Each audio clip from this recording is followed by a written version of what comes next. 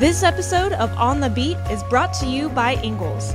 Shop online with Ingles Curbside Pickup. New curbside stores opening every week. Please welcome Mike Griffith.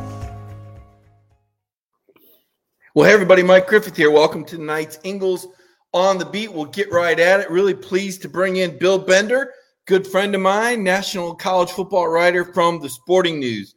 Bill, how you doing, man? Hey, long time no see, Mike. Good to hear from you. Thanks for having me on. Yeah, we've been busy. I know, man. We've both been chasing it. Certainly, Georgia, it's been a busy season. I know you're up there still in Ohio. I'm sure you've seen a little Big Ten football. Bill, that's why I wanted to bring you in, because I want to get more of a national perspective now with the college football playoff rankings about to come out tomorrow night. I kind of wanted to get to see what your take is, because we know college football is still a bit of a regional game. What are your thoughts on Georgia and the rest of college football, and how do you think the top 6 teams will come out tomorrow night? I don't think there'll be much drama at one. I mean, Georgia, with what they've put together, that defense, the notion that they are the team to beat in college football right now, they'll be number one. I think, and this is going to make people mad, I think Alabama will be 2. Wow. And I think they'll go ahead and do that and then dare Georgia to knock them out, essentially. And Alabama's resume is what it is. It's not great, but it's good enough. I think Oklahoma will be 3. They're undefeated. They're Mike, I think their season trajectory changed when Caleb Williams became their quarterback. Their offense is elite. Defense, maybe not. Then it gets interesting. I think Cincinnati should be 4, but they won't be. So that's my way of saying Michigan State will probably be 4 with that big victory against the Wolverines. And then, what do you do with Oregon and Ohio State? I think Ohio State probably eye test as your 4, but they'll end up anywhere from 5 to 7 because the fact remains Oregon beat them head to head. But that'll be your top 7, and 4 through 7 is what I'm probably more interested in. Yeah, I'm with you, Bill, and I agree with a lot of what you're saying. The whole Cincinnati thing really kind of irks me because I watched Cincinnati play Georgia toe-to-toe last year in a bowl game. That was legit. There was no fluke there. Georgia was fortunate to beat Cincinnati. Now, Georgia was missing 3 or 4 guys that would have played in that game. Cincinnati was also missing some guys. They were missing their best cornerback, and their tackle got suspended in the first or kicked out of the game in the first half. That was a big factor for Azeez Ojulari and those 9 sacks. And I just don't know what more Cincinnati can do. I mean, they go into Notre Dame and beat Notre Dame in South Bend, a team that aced them out for the 4th playoff spot last year. I don't think it's fair, but Bill, the politics of this playoff committee blow my mind. I think it's interesting that you have Ohio State and Oregon out, and I suppose you have to have Michigan State in, but tell me why you have Oklahoma so far up in that, because they've really struggled at times this year. They've lost. They haven't lost. And I think that's the difference is when you haven't lost and you have the offense that they have. And like I said, before Caleb Williams came in against Texas down 28-7, all of those things were true. I still don't like their defense. I think they over pursue a lot. But Caleb Williams right now is playing like, and it sounds like hyperbole, I get it, but he's playing like the best quarterback in the country. Yeah. And Lincoln Riley's had the best quarterback in the country before, and Baker and Kyler, and we've seen them go toe-to-toe with Georgia. I'll say this. You talked about the politics of it. For all the drama we've had this year, it really shapes up to me if Alabama finds a way to beat Georgia, we're going to end up with who? Georgia, Alabama, Oklahoma, and in my estimation, the team that will probably burn through the Big Ten in Ohio State. It'd be hard to turn them away if they go 12-1 and Oregon loses again. Yeah, that's the key factor. If Oregon loses again, because not only did Oregon beat Ohio State, they beat him in Columbus. Not only did they beat him in Columbus, they beat him after Ohio State pulled a quick one and moved that kickoff up to noon, Bill. I mean, I'm just shaking my head going, come on, guys. That is really cheap and unnecessary in today's day and age of scheduling. Let me ask you this, Bill. Do you think there's any way a 2-loss Alabama gets into the college football playoffs if Georgia beats Alabama in the SEC championship game? No, and I think one of your commenters here said that they might, but I've never seen it. There's never been a 2-loss team in the playoff, even Alabama, and they've lost 2 before. it would be hard to put them in. I think it would open up that door for Cincinnati because I see Cincinnati has 2 playoff paths right now. One is Alabama loses, and they can slip in that way. And the other is if Oklahoma loses, which could happen down the stretch. Baylor, Oklahoma State, a couple other good schools are on their schedule. Not really Iowa State, I suppose. But that's their 2 ways in. So it really comes down to Georgia continuing to do what they do. If they lose to Alabama, I still think they would get in. I think that's the insurance policy they would have based on what they've done in the first 2 months, based on this is the best defense I've seen. I mean, you've been around this game longer than me. It's one of the best I've seen in the last 25 years. There's no doubt about it. Yeah, it really has been dominant. I look around and, the teams they've been feasting on, Bill, I feel like there's kind of a loss of quarterbacks. I mean, the level of offense looks down this year compared to what we saw last year. I'm not sure what the outlier is. I'm not sure if the offenses looked so good last year because of COVID and the defenses weren't properly prepared, or if there's an actual downward trend in offense this year with so many great quarterbacks moving on to the NFL. It seems like a lot of these teams are at loss for triggers right now. Let me touch on Michigan State real quick. And you and I covered a lot of Michigan State games together when I was up in the Big Ten. The job Mel Tucker's done, this seems miraculous to me. Is there any way Michigan State can beat Ohio State in your mind? I just don't see it or feel it. What's your thought and feeling on what Mel Tucker's done at Michigan State and their odds? We'll start there. Phenomenal coaching job, phenomenal working the transfer portal, getting a guy like Kenneth Walker to third. Impressed with their defense at times. The pass defense is the biggest issue when they play Ohio State. Michigan threw the ball around on them a little bit, and Ohio State has bigger, better weapons all over the field on the offensive side. All that said, and you and I were both there in 2015 when it was an assumption that Ohio State was going back to the national championship. And I still always tell people we were on deadline and I'm typing and I looked up at the clock and I'm like, wait a minute, Michigan State might win this. And you had that moment. And if they can control the clock and play better pass defense, Mel Tucker will have them believing. There's no question in that. Right now, he's my coach of the year. They were picked to win 4 games. I don't know how that and how they beat Michigan. We've seen that game before, how they just stuck with it. But if I were voting for the coach of the year today, there's no question it's Mel Tucker. Hey, and if you're LSU, is there any question that it's Mel Tucker? I mean, I look at this job, Bill, and people say, well, that would be his third job in 4 years. And I said, when Nick Saban went to Alabama, it was third job in 4 years. Bill, I don't see any way Michigan State keeps Mel Tucker. I just don't. It's just not as good a job as LSU in my mind. And if I'm LSU, why wouldn't I want Mel Tucker with the NFL acumen, the time that he spent not only with Nick Saban, but Kirby Smart as well? Do you have a different thought or feeling on this? Well, why wouldn't you go after Mel Tucker if you're LSU?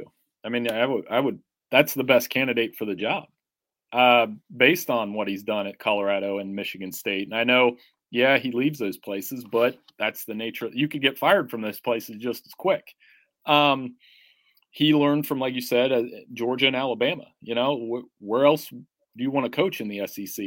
LSU is a place that can win national championships. They've assembled really talented teams, and he can recruit. And, yeah, I think he's the best candidate. Now, he's come out and said he has no interest in that, and we've been in those press conferences before too. But, I mean, if I'm back channeling at LSU, he's a guy – and in the integrity of the program, I mean, Michigan State was a mess 2 years ago, complete mess. And – now they look like the same version what they had during the Mark D'Antonio kind of, maybe not as steady yet, but I mean that heyday that D'Antonio had, they could revisit that if he sticks around.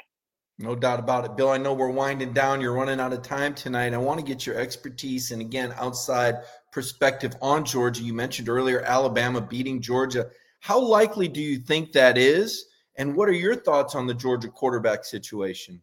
Well, I mean, Stetson Bennett's shown he can run the offense. It's allowed JT Daniels to get healthy. The phrase kryptonite gets thrown around a lot with Alabama. I hope it doesn't make your comment section go crazy here. But I think we all know that that's the game that they've got to win. They know that. And Alabama's got a really good team. But And you saw the blips in the defense against Texas A&M. You saw holes in the defense against Tennessee, quite frankly. So if Georgia can get in that game and make Bryce Young make a few bad decisions, which hasn't been easy to do, and control the clock and continue to play defense the way that they're playing. I mean, you have a Heisman vote too. I mean, at what point are we considering Jordan Davis?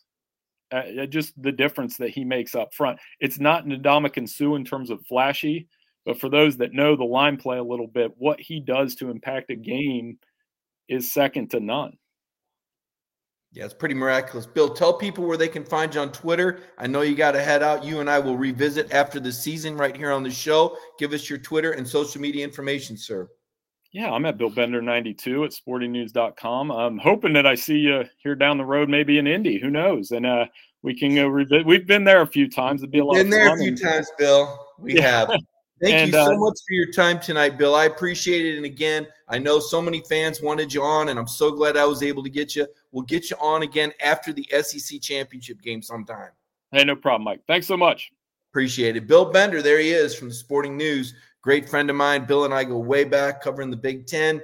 Bill was always on the scene, and he's right. We saw some pretty amazing things happen in the Big Ten. Right now, we got some pretty amazing things happening at Georgia. This is going to be a quick show. I want to hit you hard. When I come back from this Ingles break, I want to give you a practice report. I was at practice tonight. I'll tell you what I saw from JT Daniels and Stetson Bennett, tell you a little bit more about what I saw from the receivers, and trying to decode, as I put it, the latest from Kirby Smart. But right now, let's take a moment to recognize our sponsor, Ingles. It's in our hearts to feel for you. There's been ups and downs, turnarounds, good days and some bad. But we stand together for worse and for better. We'll always have your back. With open arms, heart to heart, hand in hand. Community strong. Hey, everybody. Welcome back. And a couple stories up tonight. I wrote a story on Darian Kendrick. And, we asked to talk to Darian, and Kirby said maybe. So we're trying to get to Darian Kendrick. We want to interview him. We want to interview Jalen Carter as well. Believe me, we're trying. But, Kirby has rules as to who he allows to talk, when he allows to talk. And those two guys have not been made available yet. I think they're both having great seasons. A lot of people making the case that Jalen Carter is actually better than Jordan Davis. And that's amazing. You think about Jordan at 6'6", 345, 350, and the way he plugs the middle, immovable force, Godzilla-like presence. But I'll tell you what, Jalen Carter is an absolutely wrecking machine, and he's unbelievably active. So Devontae Wyatt, we're seeing him. These three defensive tackles, though, what Georgia's doing, I mean, this is as good as it gets, absolutely. And then you put Trayvon Walker on one edge and Nolan Smith on the other. And it's all like all of a sudden Nolan Smith. And I don't know if you read my midseason stock report, my futures watch. And Nolan Smith was the guy I said the second half of the year would turn it on. I had no idea that we would see what we saw from Nolan Smith on Saturday, though. Dynamic play, stripping the ball from Anthony Richardson at the 11. Next play, Cook punches it in for the Georgia touchdown. And then Trayvon Walker tips a pass. And there's Nolan dropping into a zone. He gets the interception. Next play, 36-yard touchdown pass.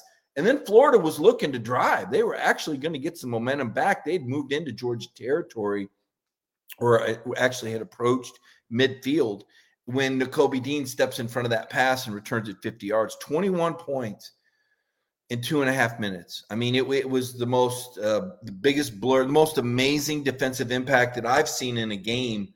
I can't even think of the last time that a defense produced 21 points in 2.5 minutes, certainly not in a game of this magnitude. A lot of the Georgia defense having Florida backed up on those first two turnovers, but also Florida starting Anthony Richardson. I just don't think that's your first start for a redshirt freshman. Not quite ready to play yet. It almost looked like they started the wrong guy, because we saw when Emory Jones came in, he moved the ball. Florida finished with more yards than Georgia. It was 10-7 in the second half. Georgia outscored them. So that outside of that 2.5-minute burst, it was a pretty even game. Heard a lot of people talk about the quarterback situation It is curious. Kirby talked about it after the game, said he wanted to go with the continuity, wanted to make sure that JT was 100. And I think part of Kirby Smart also wanted Stetson Bennett to be able to finish the job.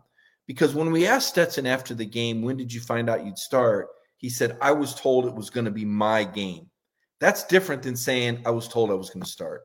It's almost like from one former Georgia high school player, South Georgia high school player, to another former Georgia high school player, Kirby wanted to give Stetson that opportunity to hang that Gator head on the wall. It wasn't the most impressive performance. If you're being objective, 10 of 19 with one interception with one touchdown and two really bad interceptions. It didn't look good. Stetson did have some nice scrambles. He had a nice 20-yard run. But again, JT doesn't have to run. He completes passes on third downs. And that's been really apparent.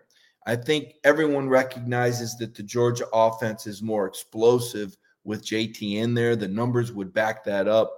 Also more efficient on third downs. What Stetson gives you with the run game isn't enough to compensate for the decision-making and the play calling at the line of scrimmage and the arm strength. And we saw that today. Kirby, as I said, he's very careful and very particular what he opens up for the media to see. He knows exactly what he wants us to see, what periods we're going to come in, what day we're going to come in. He's in complete control of that. There's nothing that happens by accident.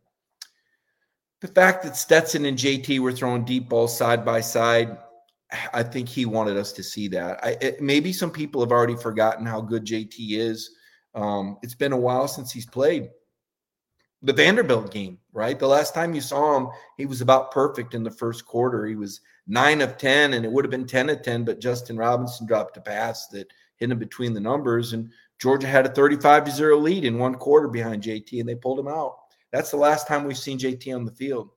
The game before that he started against South Carolina, he started out 8 of 9 passing and 2 touchdown drives, and Kirby pulled him out and put JT in put Stetson in because he said Stetson deserved to play.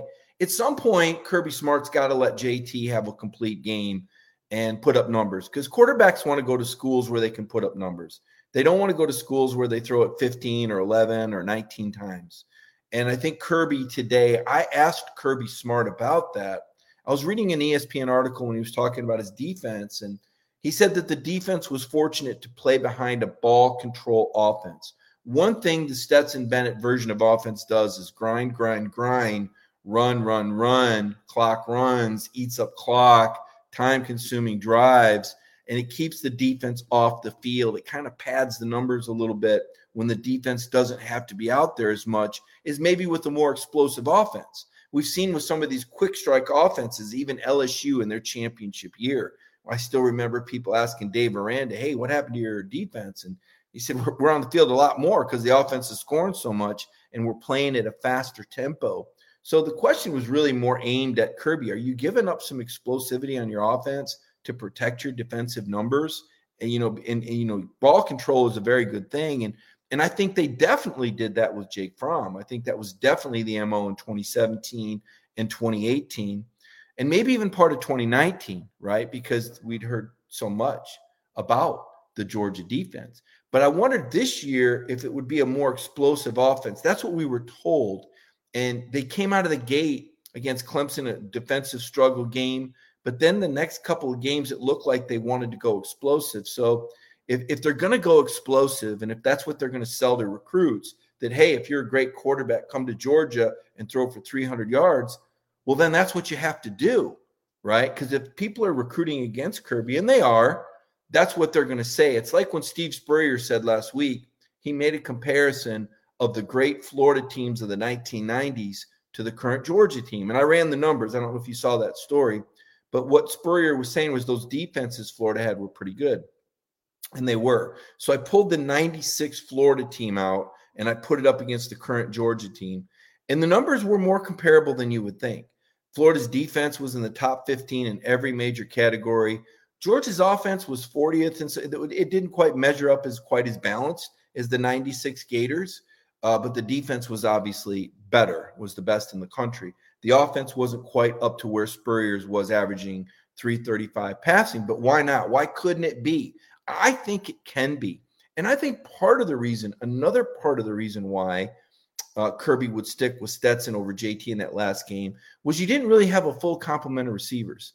When you got JT in there, you got JT in there to throw first and set up the run. And you need receivers to do that. Now, I think Ladd McConkey and Adonai Mitchell would do a fine job. I really do. And Darnell Washington and Brock Bowers as well. But I think Kirby wants to see some of the other receivers get back healthy. And then I think you'll see a different personality come out in this offense. And it is a long season.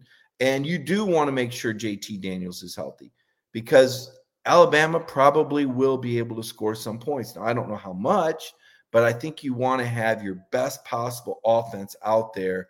And JT has that higher ceiling. He's played well this year. He hasn't done anything wrong. He wants to play. He wants to practice. Georgia has been very careful bringing him back because I think they realize they need JT. If they were going to go with Stetson Bennett the rest of the year as the number one, they wouldn't be splitting the reps and giving JT work with the first team. That's the tip-off that JT will eventually be back in the lineup as the starter. Now, will it happen against Missouri? Does it happen against Charleston Southern? Do you think you need JT against Tennessee? Tennessee is a team that can score some points. I don't know that they're good enough to beat Georgia, but I think Tennessee is a team that can score some points, and it is in Neyland Stadium, and we'll see what happens. We haven't seen Tennessee for a while. They got Kentucky this week, and I think that will be a really good tell. So a lot of interesting things going on for Georgia. Still number one in the rankings. I saw Nakobe Dean, one of the semifinalists for the Butkus Award. Certainly well-earned. Nolan Smith, the Defensive Player of the Week in the SEC. Good to see him get credit. I had a stock report today, and I don't know if you read that on Dog Nation. I kind of like to talk about the guys whose stock is up and whose stock is, well, I don't call it stock down because people get their feelings hurt. So I say stock even. So I say stock soaring, stock up, and stock even, right? Stock even, you can kind of figure that out for yourself. So my stock soaring guys were Nolan Smith, the number one ranked player in the 2019 signing class, finally starting to play like it, right? He was amazing. I'll tell you, Quay Walker, Nolan had those splashy plays, but Quay has just been, he's been lights out. He's been unbelievable. Last year, I felt like Quay Walker was kind of a day late, a dollar short, kind of felt like he was a step behind. Thought there were some times when he was playing for Monty Rice where he wasn't lined up properly. I remember that big run Cincinnati ripped off at the start of the second half when the Bearcats had Georgia down by 2 scores before JT Daniels brought him back in that game. But Quay Walker now, he looks like he's a step ahead of everything. I tip my cap to Quay Walker. He's going to be starting in the NFL. This guy is just such a destroyer. 13 tackles. And the thing I love about Quay is the open field stops. He's as good an open field tackler as I've seen in a long, long, long time. Just so assured, so powerful. Nobody breaks his tackles. Nobody fakes him out. Nakobe Dean, the pick six, we talked about Nakobe a minute ago. Just such an instinctual player, but as much as it's instinct, it's also film study. And Nakobe puts that time in, as Kirby called him, the commander-in-chief of the defense. And then Zamir White. Hey, give it up to Zamir White. His first 100-yard performance of the year. As Kirby said today, he's getting more carries now with Kendall Milton out, and Kenny McIntosh was a little limited. But really seeing Zamir going north and south, trusting his power, trusting his shoulder, and seeing daylight, aiming for it, and going. Still don't necessarily think he has elite vision, but what he has is power right now, and he's finding those gaps, and he's doing what he does best. And he'll get bigger, stronger, faster as he continues to work his way back. Be a real question what the NFL thinks of him during the medical portion of the combine and what 40 he runs. But he's putting some really good film down right now that I think is resuscitating his hopes of being drafted into the NFL draft this coming year. Stock up. These are guys, their stock is up. Those 4 guys were soaring. This is up. Darian Kendrick wrote a story. I mean, here's a guy that was on his last chance. He needed Georgia. I mean, been kicked out of Clemson, had off-field issues. I mean, his professional future was going up in smoke fast. And he needed this to work at Georgia. And Georgia needed Darian as much as Darian needed Georgia. The DK story's been a good one. We'd love to talk to him. Not been made available to the media yet. But what I like about DK is, in addition to the pass coverage, I'm seeing him do some good things in run support. He's not the biggest guy, but he'll stick his head in there and make some plays. That's a guy that's a team-first guy like that. Kearis Jackson finally starting to show some explosion. Kearis had not looked like himself. He did not look good. Let's just say it. He hadn't looked good the first half of the season. Got off to a really good start for the second half here. Led all receivers with 3 catches for 59 yards, including that 36-yarder in the end zone. Very, very explosive on the kick return, 31 yards. Started to look like his old self, I thought. Adam Anderson had that club around his hand, still had that on his hand today in practice. Managed a sack and 7 tackles, even with the club on his hand. Adam Anderson, just another one of those future pro guys. And Channing Tindall, another 7-tackle guy in this game. His pursuit is just blinding, the angles that he takes. Stock even. I'm not going to talk too much about this, but Stetson was even, 10 of 19, 1 touchdown, 2 picks. Showed some scrambling skills, but also an intentional grounding that backed him up, and probably Podlesny makes a closer field goal. Kirby said today they were going to go for it on 4th and short had they not had that intentional grounding penalty. So probably cost Georgia some points there.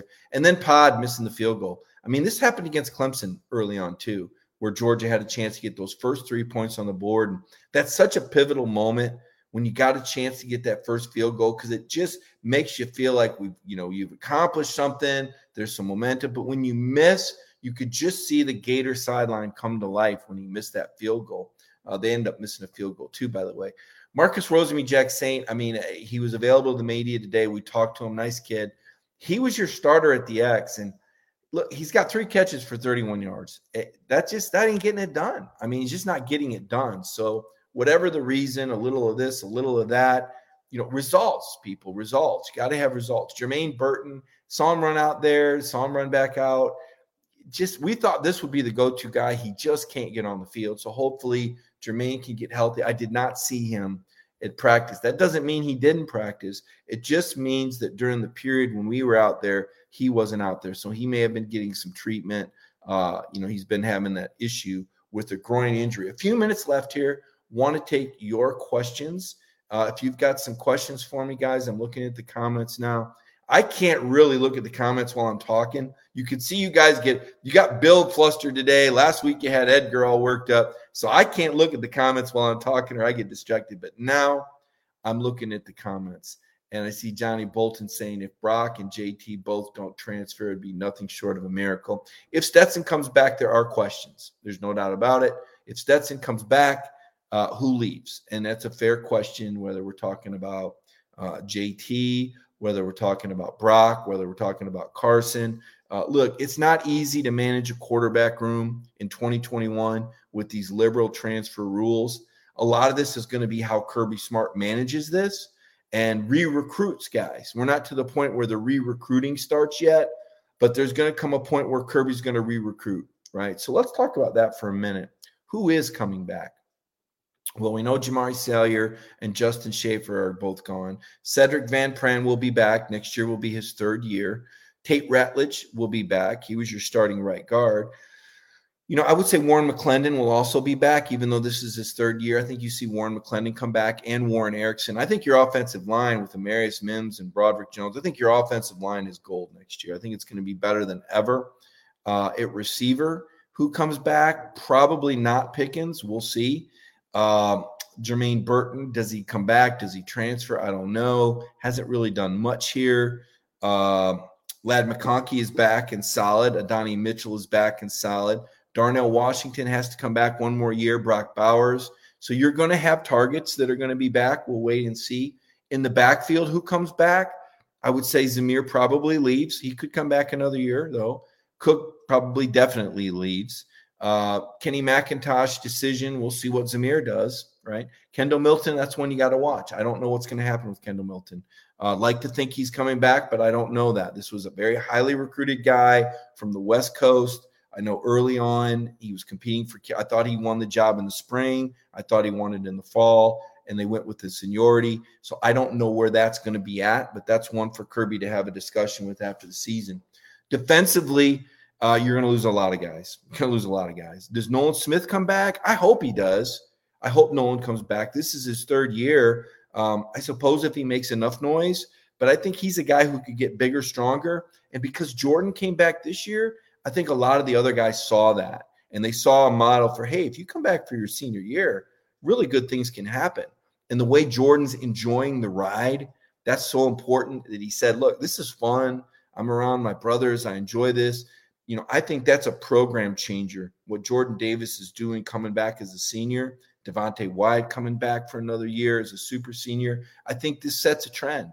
And now that you have an NIL, you know, if you can cut a good NIL deal, it's not like you're going to go broke staying another year. You won't get NFL money, but you might get $400,000 or $500,000 if the right people step up. So I think Nolan Smith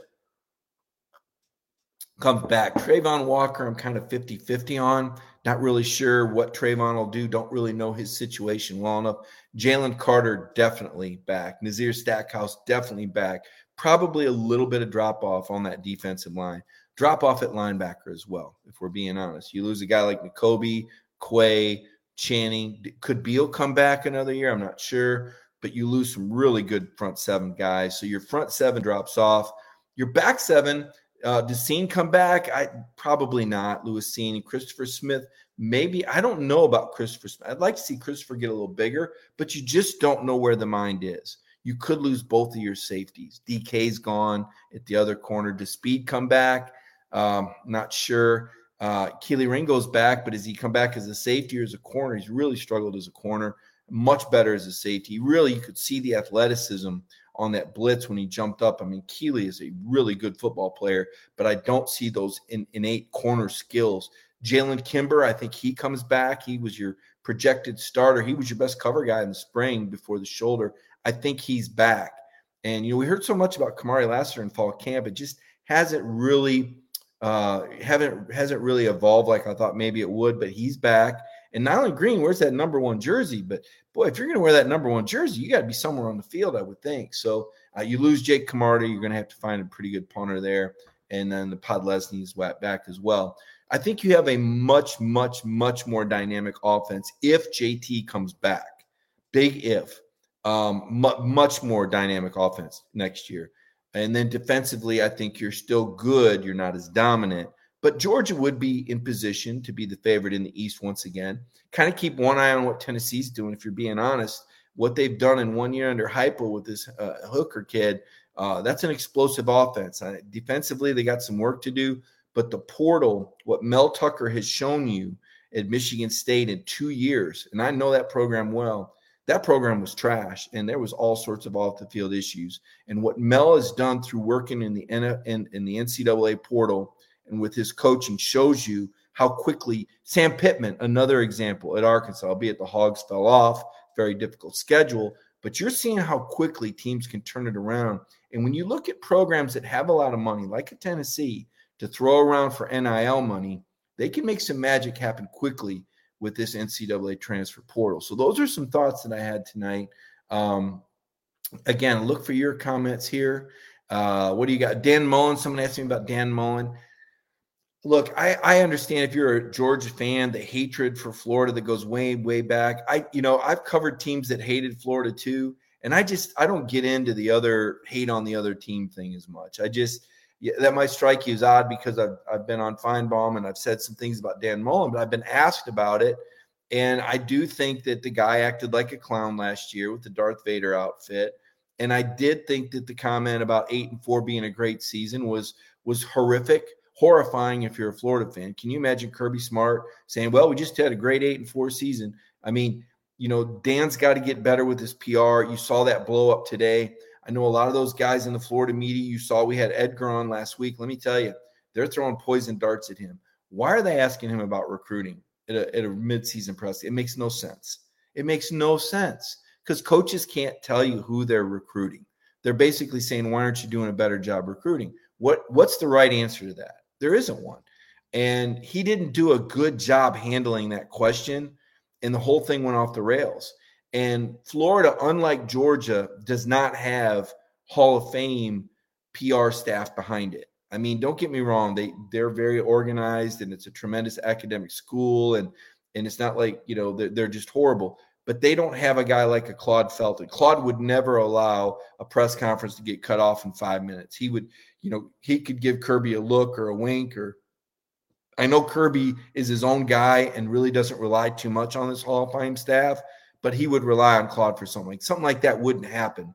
So that looks like a program that's imploding right now. If you're Florida, you just need to survive to Saturday. The only thing that solves these issues is winning games. Nobody wants to. There's no right answer. You don't sound smart saying anything when you lose 34-7 to your rival. There's just no right answer. And Mullen should have been better prepared to handle that poison pen media that you knew he was going to get today, right? And Kirby does a good job with that. I don't know if you guys have noticed this. Kirby's a lot nicer when he loses. When he wins, it's like, you guys can whatever. I'm number one. When he loses, he's very gracious loser, very kind, very accommodating, takes time to explain things. Kirby understands how to work it, right? That's part of the job, right? Because that perception overtakes reality. Because Dan Mullen had a bad press conference today, everybody assumes that, Florida's going to hell in a handbasket. Listen, let me tell you, if they went out and go 8-4, they're going to be really good next year. If Mullen can keep it together, Florida is going to be good next year. I mean, they outgained Georgia. Okay, they made some big mistakes in that 21-0 spurt there, but at the end of the day, you look at the numbers, Florida's pretty good. They just made too many mistakes. They just aren't as well coached as this Georgia team. But look, this Georgia team last year was the one. And in 2019, Georgia was the team making mistakes. In 2020, the Georgia defense had breakdowns. It's not easy to put together a team like Kirby Smart has put together. And it makes me appreciate all that much more how good this defense is, because it didn't just happen. This is the result of last year getting burned for 500 yards by Alabama and Florida. Kirby went back to the shop, huddled with Muschamp and Lanning, and said, what do we got to do different? And they've changed some things. That's the great thing about Kirby Smart, is that he's willing to change some things. That's why, even though I'm confused by the quarterback situation right now, I don't think Georgia fans should panic. Kirby's a smart guy. And whereas some coaches are stubborn and married to doing things a certain way, they say one of the best signs of intelligence is someone's ability to change their mind and change their opinion on things. If you're an intelligent person, you can do that. It's okay to say, hey, I was wrong. I didn't see that perspective. That's why I like the comments. That's why I like the feedback. Hey, I've been wrong about stuff before. I don't mind saying it. Now, I'm high on Zamir White now. I wasn't at the start of the year. You know why? Because he's playing better. He's not dancing in the hole. He's going north and south. He's trusting his legs. He's going for gaps. I like this version of Zamir White. The one that played at the beginning of the year didn't deserve to start over Kendall Milton. But he stayed out there long enough, and he's found his way, and it's a good story. It's a good story now. I changed my mind. So you know what? He's one of my guys. That happens. Kirby can change his mind. Kirby, I think, wanted Stetson to get the Gators. He wasn't able to finish the game last year. He left it with 14-0 lead. And the double bonus was he got to rest JT for another game. If that 21-0 spurt didn't happen, I think you'd have seen number 18 in the second half. Kirby Smart knows where the bread is buttered. Kirby Smart knows he needs to play the prolific NFL player to continue to recruit more prolific NFL players. Georgia is not going to be a 16 or a 19-pass team. Todd Monken didn't sign up for that. Recruits aren't going to sign up for that. Kirby Smart knows that. But business is business. Florida's in the rearview mirror, and now we're going to see what Kirby does the rest of the year to win the next game and ultimately beat Alabama and win the national championship. So be aware, you've got a coach who says, if it ain't broke, find a way to make it better. That's Kirby Smart saying, not me. As for Florida, they should win out. They should finish 8-4, have some momentum. We'll see what Anthony Richardson does if he evolves into this dynamic player.